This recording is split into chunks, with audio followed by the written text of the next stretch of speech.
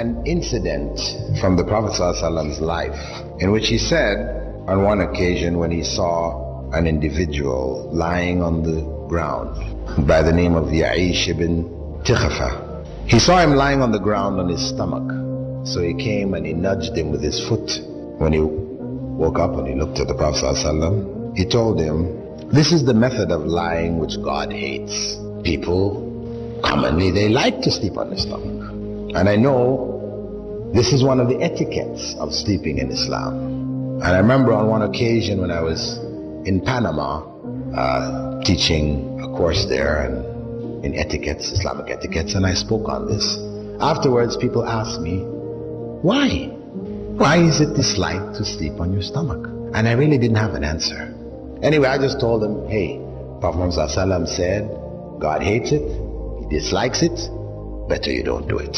From there, I was flying to Guyana to do a course in Guyana also. Whilst I was on the airplane, I was reading the Time magazine.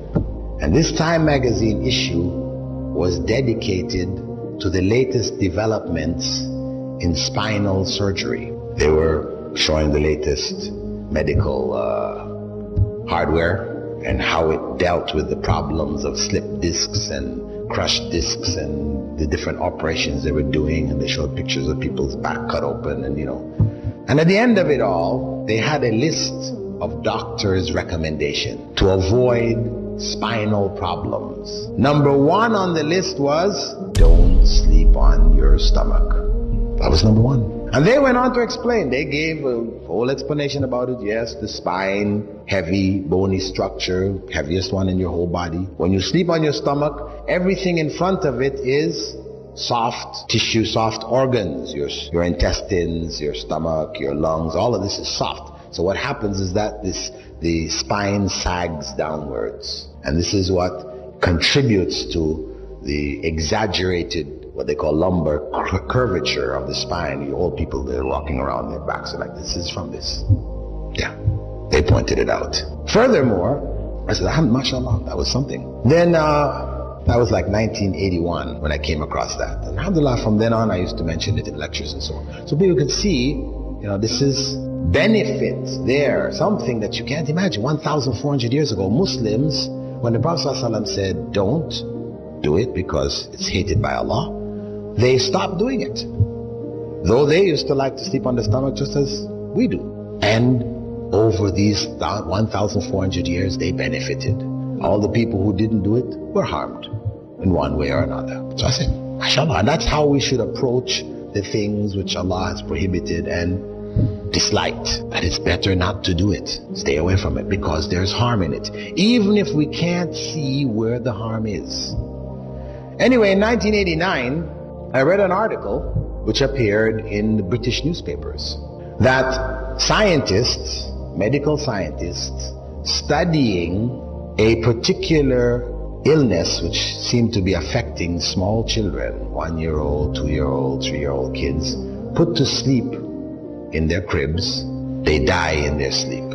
They call it crib death or sudden death syndrome, SDS, different names they're given to it. But they didn't know why, what was causing. So medical researchers did some statistical studies. They sent out researchers to people whose children had died, and they gathered up information about what the circumstances of the home was, what type of beds they put them in, what was the temperature of the rooms, all kinds of information. Anything they could think of that was related to the circumstance in which the child went to sleep that might possibly have a common factor, which would then be the danger factor. When they fed this stuff into computers, correlated the results, up popped what? Children being put to sleep on their stomachs. So they made a major announcement across England, front page news. Doctors warn parents, do not put your children to sleep on their stomachs.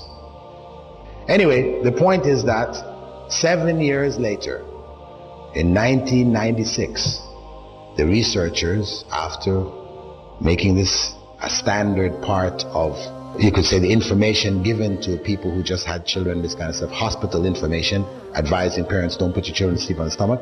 and this countrywide campaign to make this known, they found that after 7 years, the rate of cot death had dropped by some 68 or something like this percent. It had dropped drastically.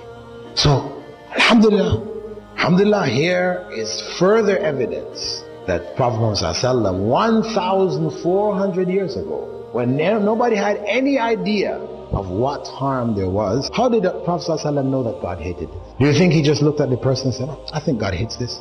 Let me tell him God hates this. No. Obviously, Angel Gabriel came and told him, when he saw the man lying there, he told him that Allah hates lying on the stomach. So he passed on that revelation that came to him.